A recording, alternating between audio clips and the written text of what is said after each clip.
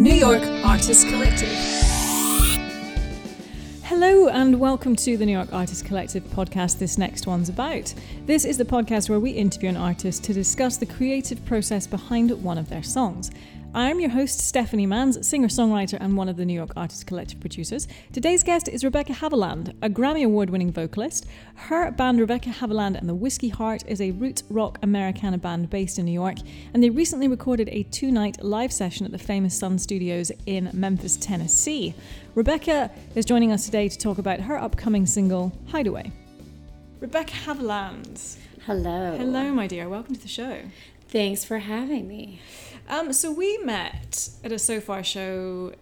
Let's go with 6 months ago because Yes. I can't count. So that was in DC, and it was really funny because that's true. It was you and I think we had some people in common, and we both didn't realize we'd come from New York for the show. Yes, exactly. It was a really fun show. Yes, and the funny thing was, Mishti, whom we have in common, had reached out to me, I think, a couple weeks before that, because she had just done a podcast with you and done that's right, yeah, she had the done. show, and she was like, "You have to meet this awesome chick. She does this great show, and you should be a part of it. You'd be perfect for it." And little did I know, yeah, this is what it was all about. that was funny. It was Yeah. happenstance and serendipity. That's Kismet. the word. We can do that one too. Yeah, we can. Yes. So let's get right into it. Let's talk about your single. And then we'll chat more music in New York and all of that good fun stuff, because I've got so many questions to ask you about what you've been up to on the social media. On the social media. For you listening at home, social media is social media. We say this ironically, but Social media, face space, all of the fun stuff. Yes. So your single's called Hideaway. Yes. It's coming out May 17th. May 17th. So tell me about it. So where did you record it? How did you write it? So we recorded it at Atomic Sound in Red Hook, Brooklyn, a beautiful studio that I did not know existed in New York. And we recorded our last record, not the live record, but before that, Bright City Lights at Atomic Sound. And this song was tracked as part of the third session that we had done for that record. But I just sort of felt like this song was really special and didn't quite fit the vibe of what I had been going with for the last EP. So I decided to let it be sort of the catalyst for what I was going to write for the next record. Mm-hmm. And so the song itself was inspired by a really big fan of this songwriter named David Ramirez. He's he's a singer-songwriter from, I think, originally from Texas or Nashville or Georgia. He's based in Nashville now, I think, isn't he? Yeah. And I had heard, I was sort of fumbling around the interwebs looking for some new music to listen to and came across one of his records. And I just loved the honesty in the lyric, but also like the sort of sentimental value and just the way he plays with melody and sort of holds these tension notes and lets things linger. And it's so cool. So I decided to do a song that was kind of reminiscent of that vibe. Lyrically, the song is just sort of about like conjuring a memory. I also wanted to have a theme for this record. The theme for my last EP was looking at traveling and sort of writing songs about being on the road and traveling and the passage of time. And this record is going to be about a couple of different things, sort of songs that involve reminiscing or telling stories of memories from the past. But also I wanted every song to feel like something that you would like want to drive home and listen to at like 3:00 in the morning with like the windows down on a beautiful spring night, which is probably what I'll do tonight. Yeah, it's what we have tonight. For me, it's reminiscent of like an early Sheryl Crow. There's something Awesome. kind of in that I really like. And I was listening to your stuff and I kind of heard this. There's like a sort of soulful thing about you, like an Alabama type sound, so I'm really looking forward to the new record. That's coming out later this year. Yes, so the full record will be coming out in September, and as of right now we're thinking of doing like another 5-7 song EP-ish sort of thing, but who knows. once I get going, it might end up turning into a full length. We'll see. So you're going to take the single on tour? Yes. We are going to be doing some more So Far shows because I just love them. And then we're going to be going all the way down to Nashville and back. So road trip and a half? Like road trip and a half. And we're actually going to be doing a couple shows with Bobby Thompson, who was on the So Far show with us in DC. Oh, cool. I love how it all just ties together. It all ties together. For me, that was the one and only So Far show where I felt like the artists all had a lot in common musically and songwriting wise and sort of, our worlds in that regard. I love the cross-pollination part of So Far, but I really enjoyed having some things in common as well with this one. That was a really fun show, and I think like of the So Far shows I've done, I felt that one was one where I felt we all connected as artists. Like I agree. Sometimes you do shows and you're like, this is great, but I don't get it. Yes. Yeah. I am right there with you. Yes. Yeah, and don't get me wrong, like it's great to appreciate everyone's art, but sometimes you're like, I'm not sure what that means. But, so let's do some of the usual kind of songwriting questions. So when do you do a lot of co-writes? Do you just sit and noodle with guitar, sit and noodle on a piano? I do co-writes, but usually for other people. Oh, okay. Like I'll co-write with someone for someone else's thing. And that's something that I'd like to change. I've been trying to do a little bit more co-writing with my music in mind. And I did a co-write with a songwriter named Seth Gleer recently. He's wonderful. So we might end up tracking the song that we wrote together. But generally, I do this really bad thing where like I just kind of stockpile little snippets of ideas on my phone. And then when I'm gearing up to write a record, I just kind of go through all the snippets and I pull out the things that I think are worth sort of continuing. And then from that, I just sort of finish writing the song. Interesting.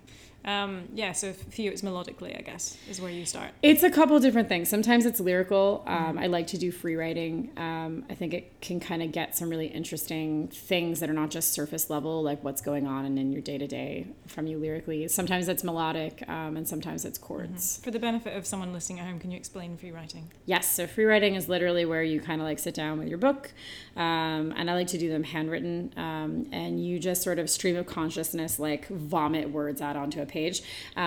Hopefully sometimes it's nicer than vomit. Song vomit. Yeah, sometimes it's not though, and I find that those are just really great sort of palate cleansers to like, let's get your everyday whatever happened to you that day out of your brain, and then you can sort of dive into whatever it is you want to work on. But there's one song I'm working on for the new record that literally the entire song word for word came from a free write so far. Wow. So we'll see how the rest of it turns out. All right, let's have a listen to Hideaway. Awesome.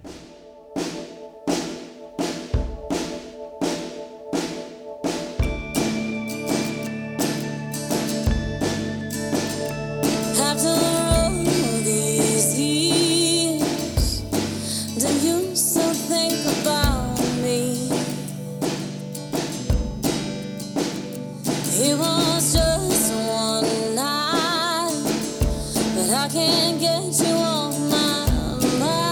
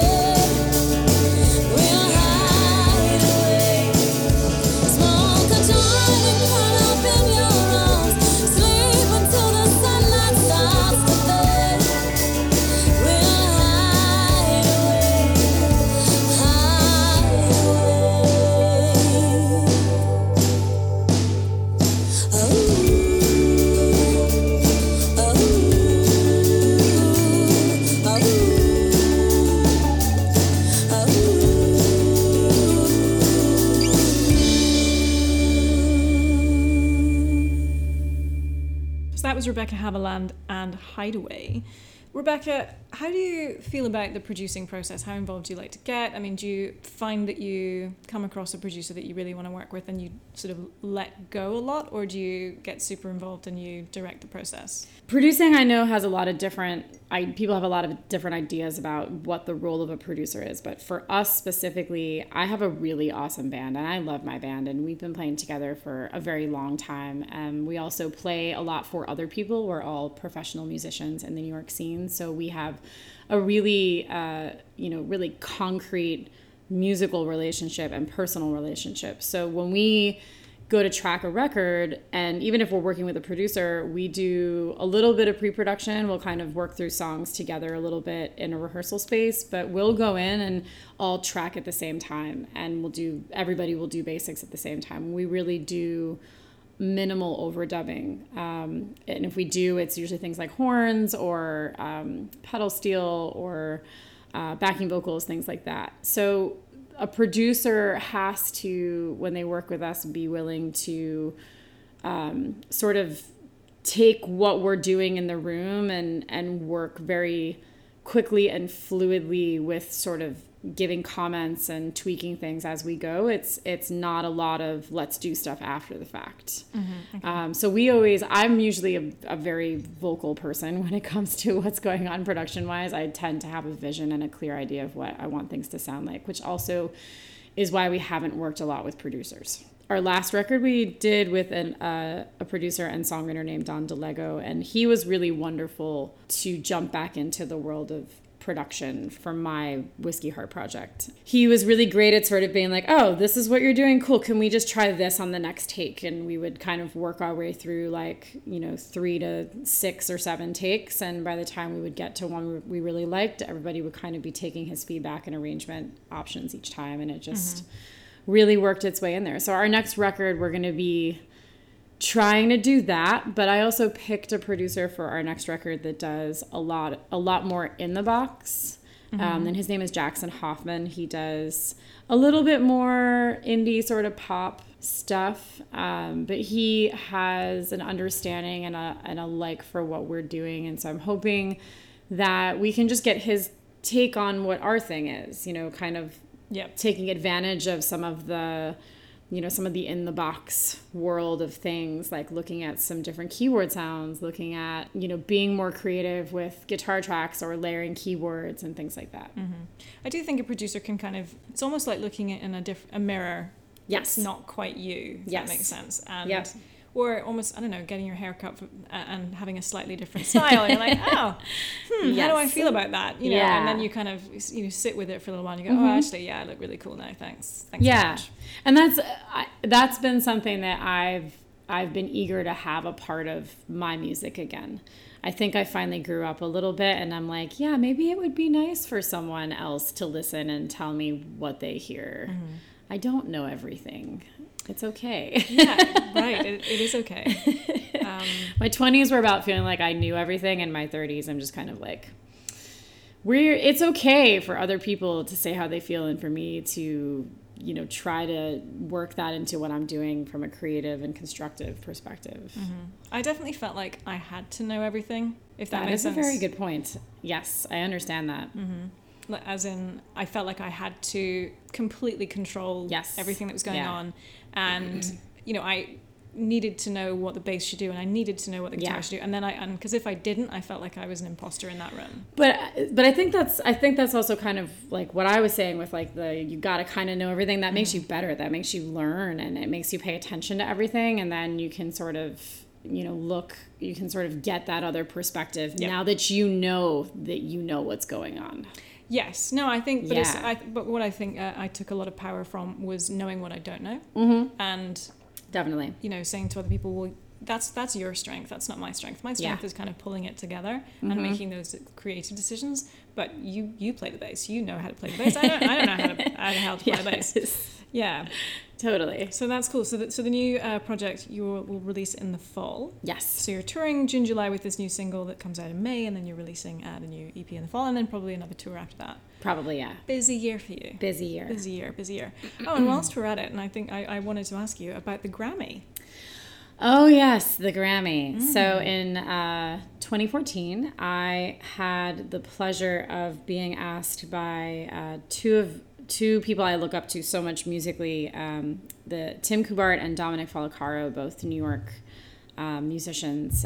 Tim recently relocated to LA, but they together wrote a really beautiful children's record that is more contemporary. It's music that like I would actually listen to, not sort of, you know, your traditional children's record kind of vibe. And they brought in a lot of musicians from the New York scene. I had the pleasure of singing backing vocals on the entire record, and then the record won a Grammy. So I get to say I won a Grammy, which is so cool. Does it change anything, the way you introduce stuff or the way Nope, not a thing at all. And I feel like I've heard Dominic and Tim say like the same thing. Like it doesn't necessarily change a lot. I feel like I did something cool. You get the piece of paper if you play it on the record. If it's your songwriting and production, you get the trophy. So does this piece of paper hang somewhere? It hangs in my office. I teach a couple of songwriting courses at a college, and I have it right up on the wall. As well you should. And Tim got nominated for another Grammy, which he sadly did not win, but I will get the piece of paper that says it was nominated and put that on my wall too. So. And you recently recorded 2 live sessions at Sun Studios. We did. That's amazing. What was that like? It was a there's blast. So much history in that room, right? Yeah, it's like you're playing in a room with a bunch of ghosts. It's crazy. And plus they don't start the sessions until like 7 or 8 o'clock at night. So you're like exhausted and seeing weird, you know, colors because you haven't slept in days because you're on tour, and then you're trying to make music in this historical space. So we did 2 sessions. One was coming off of a tour we did with Martin Sexton. We did covers and original songs for that one, and we flew in my drummer and my saxophone player for that record. And then volume 2 is all of the audio from the songs that we recorded for the Sun Studios Sessions television show, which is airing on PBS and public television now. But I don't know when it's airing in New York. That's really, really cool. Like, it's cooler than the Grammy, I think, in my opinion. I think it's cooler than the Grammy. Yeah, it's way cooler than the Grammy. It's way cooler. Because I'm sure I saw Sun Studio. I'm a massive music documentary nerd, as I'm sure you probably As are. am I, yes. Yeah. And I can't remember which documentary it was on. And they kind of gave you a tour around it. And it doesn't look like, I think they've knocked a few things down since. It's not quite the original, but it still looks pretty old. The recording, like main room itself is original. Is it? And the control room is original, and the front office is original. But they added a cafe on the side, so when you first walk in to do the tour, you're literally like in a cafe where they have like all the merch and stuff. And then they take you up the back, and they have all like this really cool vintage gear and like vintage memorabilia. And their tour guides are all like super feisty, awesome Memphis musicians and artists and stuff. It's just really cool. You get to see like these really old amplifiers that were used on sessions. The Howlin' Wolf stuff for me was like amazing because I'm such a big blues fan. A lot of people go there and geek out about the Elvis stuff, but the Howlin' Wolf stuff for me was really cool. So there's some really cool instruments that are there left over from other sessions and some that are original. My husband got to play this really cool vintage upright bass with gut strings on it, which are like actual animal gut, which is what makes them slap really hard. It's really weird. And then I played this beautiful vintage Silvertone that Robert Plant tracked on when he did all of his session work there. No way. And they told me some crazy story that I'm going to butcher, but they were like, Robert Plant tried to buy this from us and he offered us like all this money and we said no. And I was like, well, can I buy it? And they were like, no. So it's just this beautiful Silvertone, vintage Silvertone. And then U2 tracked Rattle and Hum at Sun Studio, and the drum kit that they tracked Rattle and Hum with is still at Sun Studio, and it's the drum kit that my drummer played on both records. No way. That's awesome. Pretty weird. It's very reminiscent of that documentary, Muscle Shoals. Yes.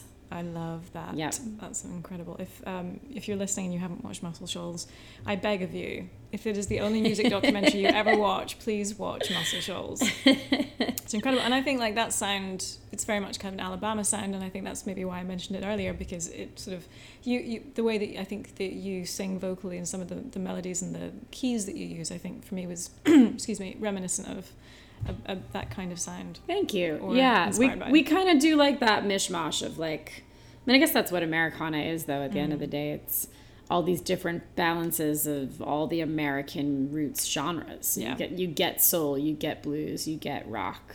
Yeah. And So then you do your own thing with it. do you identify specifically like your roots rock Americana? I think that's that. Yeah, we've played around with what it is because I don't know if people really understand what Americana is. And especially with radio stations, they see Americana and they don't know what to do with it. Yeah. So it's been helpful to find other words to sort of elaborate on that. I recently read a really awesome review of our last record, the Bright City Lights record, and it was the first time someone to me had really sort of captured what we were going for with like bands and vibe and stuff. And they said that we were like a roots rock sort of Americana soul thing. And I was like, there it is. We're just going to go with that. That's what you're going for. Yeah. No, I definitely hear that. So how have you found it being Rebecca Haviland and Whiskey Heart? So it's obviously you as a songwriter plus Whiskey Heart, the band. Yes. How did that form? I mean, obviously, so as a singer-songwriter, but you've kind of really integrated with this band. It's not just a name that you give your backing band. It is essentially a name I gave the backing band. But we came up with the name because I was trying to differentiate the music I was writing from the music I had been writing. Okay. And everything had sort of been under the same name. I kind of went through a couple versions of me, and I think that that happens when you're a songwriter. I had done a record. My first record when I was like a youngin' was like a Norah Jones sounding kind of thing, and then I did this awesome side project, ambient electronica record with a guy from the UK. And then I was doing hard rock for a while. I had two bands that I was doing a lot of stuff with that were associated with my name. And then I started doing stuff that was a little more like Alan Stone, kind of, a little more funk soul. And then I started writing the Whiskey Heart vibe. So it was really important to me to sort of divide those two worlds. Since Whiskey Heart, Rebecca Haviland, and Whiskey Heart is what I feel like I really stumbled finally on the thing that I feel like expresses me the best musically. I love Whiskey Heart as a name. I think it just kind of evokes That's my husband. Okay. We were trying to come up with something and he's like, well, you like whiskey, let's just make it Whiskey Heart. And I was like, perfect, done. So how do you find it? I mean, let's have some women in music chat. How do you find that? I mean, how has that journey been for you? How easy or difficult has it been? You know, what are some of the highs and the lows from it? It's been interesting. I can look at it from a couple different perspectives. The first would be me as a side man or a side woman. I've been playing since I was 18, backing other people in their projects, and getting work or not getting work, or being asked to do something. There's like a very blatant, well, we want a chick in the project, so we're going to audition girls for the keyboard part, or we need a female backing vocal, so we'll call her to do this sideman gig. I love it, but at the same time, I also really love when I get called for a gig because someone wants what I have musically and not because of the way that I look. But I am grateful that I get work because I'm a woman as well. So it's this weird sort of like, I'm happy about it, but I'm also not happy about it. And then from a songwriting perspective, it's not something that I feel like I've had any, I don't want to say I had any issues with, but it's given me a lot to write about. Traveling and being able to see a lot of the way women are treated in the US even, and then getting a chance to write about that.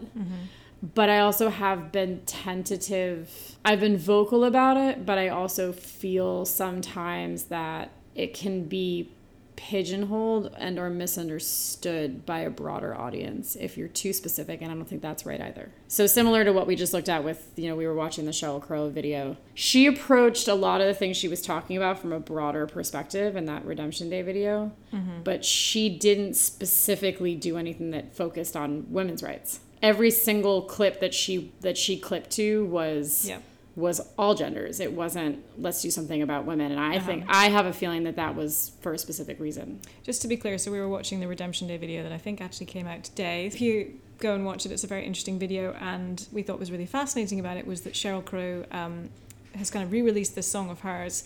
She has slowed it down. She's done it more stripped back and acoustic, the same way that Johnny Cash did it, and she's integrated Johnny Cash's vocals into it.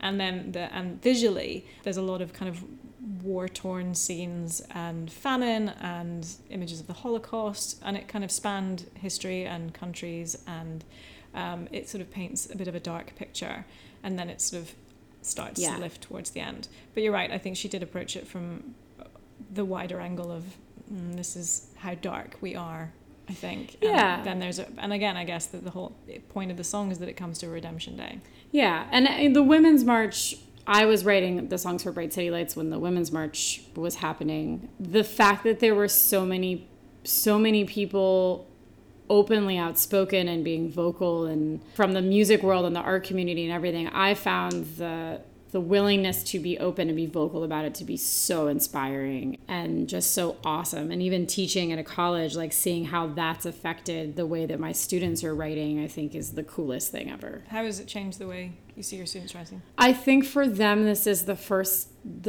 time in their generation where they've gotten a chance to be a part of a movement. I'm happy that it's a women's movement. I'm also happy that it's a transgender movement. I'm also happy that it's, a gay rights movement, and also coming back to the freedom to choose sort of movements. Mm-hmm. And I think I think that the women's right movement, and also, we can also talk about, gun laws and things like that. It's given these students something to write about that's not just them writing about a relationship. Right. Social protest songs. I think the 60s just blew up musically. But I also think they look at those and they go, oh, well, social protest songs, they're about war. And it's like, okay, wait, they don't have to be about war, though. We have all these other things going on that you can actually be writing songs about. Yeah. You don't just need to think of social protest songs as being about the Vietnam War. Yeah. Here's your new thing to go and write and say something bold about. Well, we are rapidly running out of time. Rebecca Haviland, it's been such a pleasure chatting with you this evening. I'm so much looking forward to you performing with the New York Artists Collective on the 25th of May. I am looking forward to being there as well. It's going to be a wonderful night of music. Can't wait. Looking forward to your new single Hideaway and the tour, and we will have all of those details in the podcast. Rebecca Haviland, thank you so much for joining us. Thank you. The wonderful and soulful Rebecca Haviland. You can find out more about Rebecca at rebeccahaviland.com. The New York Artists Collective is very proud to have Rebecca perform in the round alongside fellow musicians Brandon Mills and Kelsey Hunter on May 25th at 6 p.m. at Rockwood Music Hall. Tickets available on our website www.newyorkartistcollective.com. I hope you enjoyed listening to the podcast, and if you aren't a subscriber, why not subscribe to the show on whatever platform you're listening to this on. You can hear more from some incredible artists on the New York music scene, and also you can check out our website newyorkartistcollective.com for more information about our upcoming shows right here in New York City, and our Instagram is at New York Artists Collective. I'm Stephanie Manns. Thank you so much for listening. See you next time. New York Artists Collective.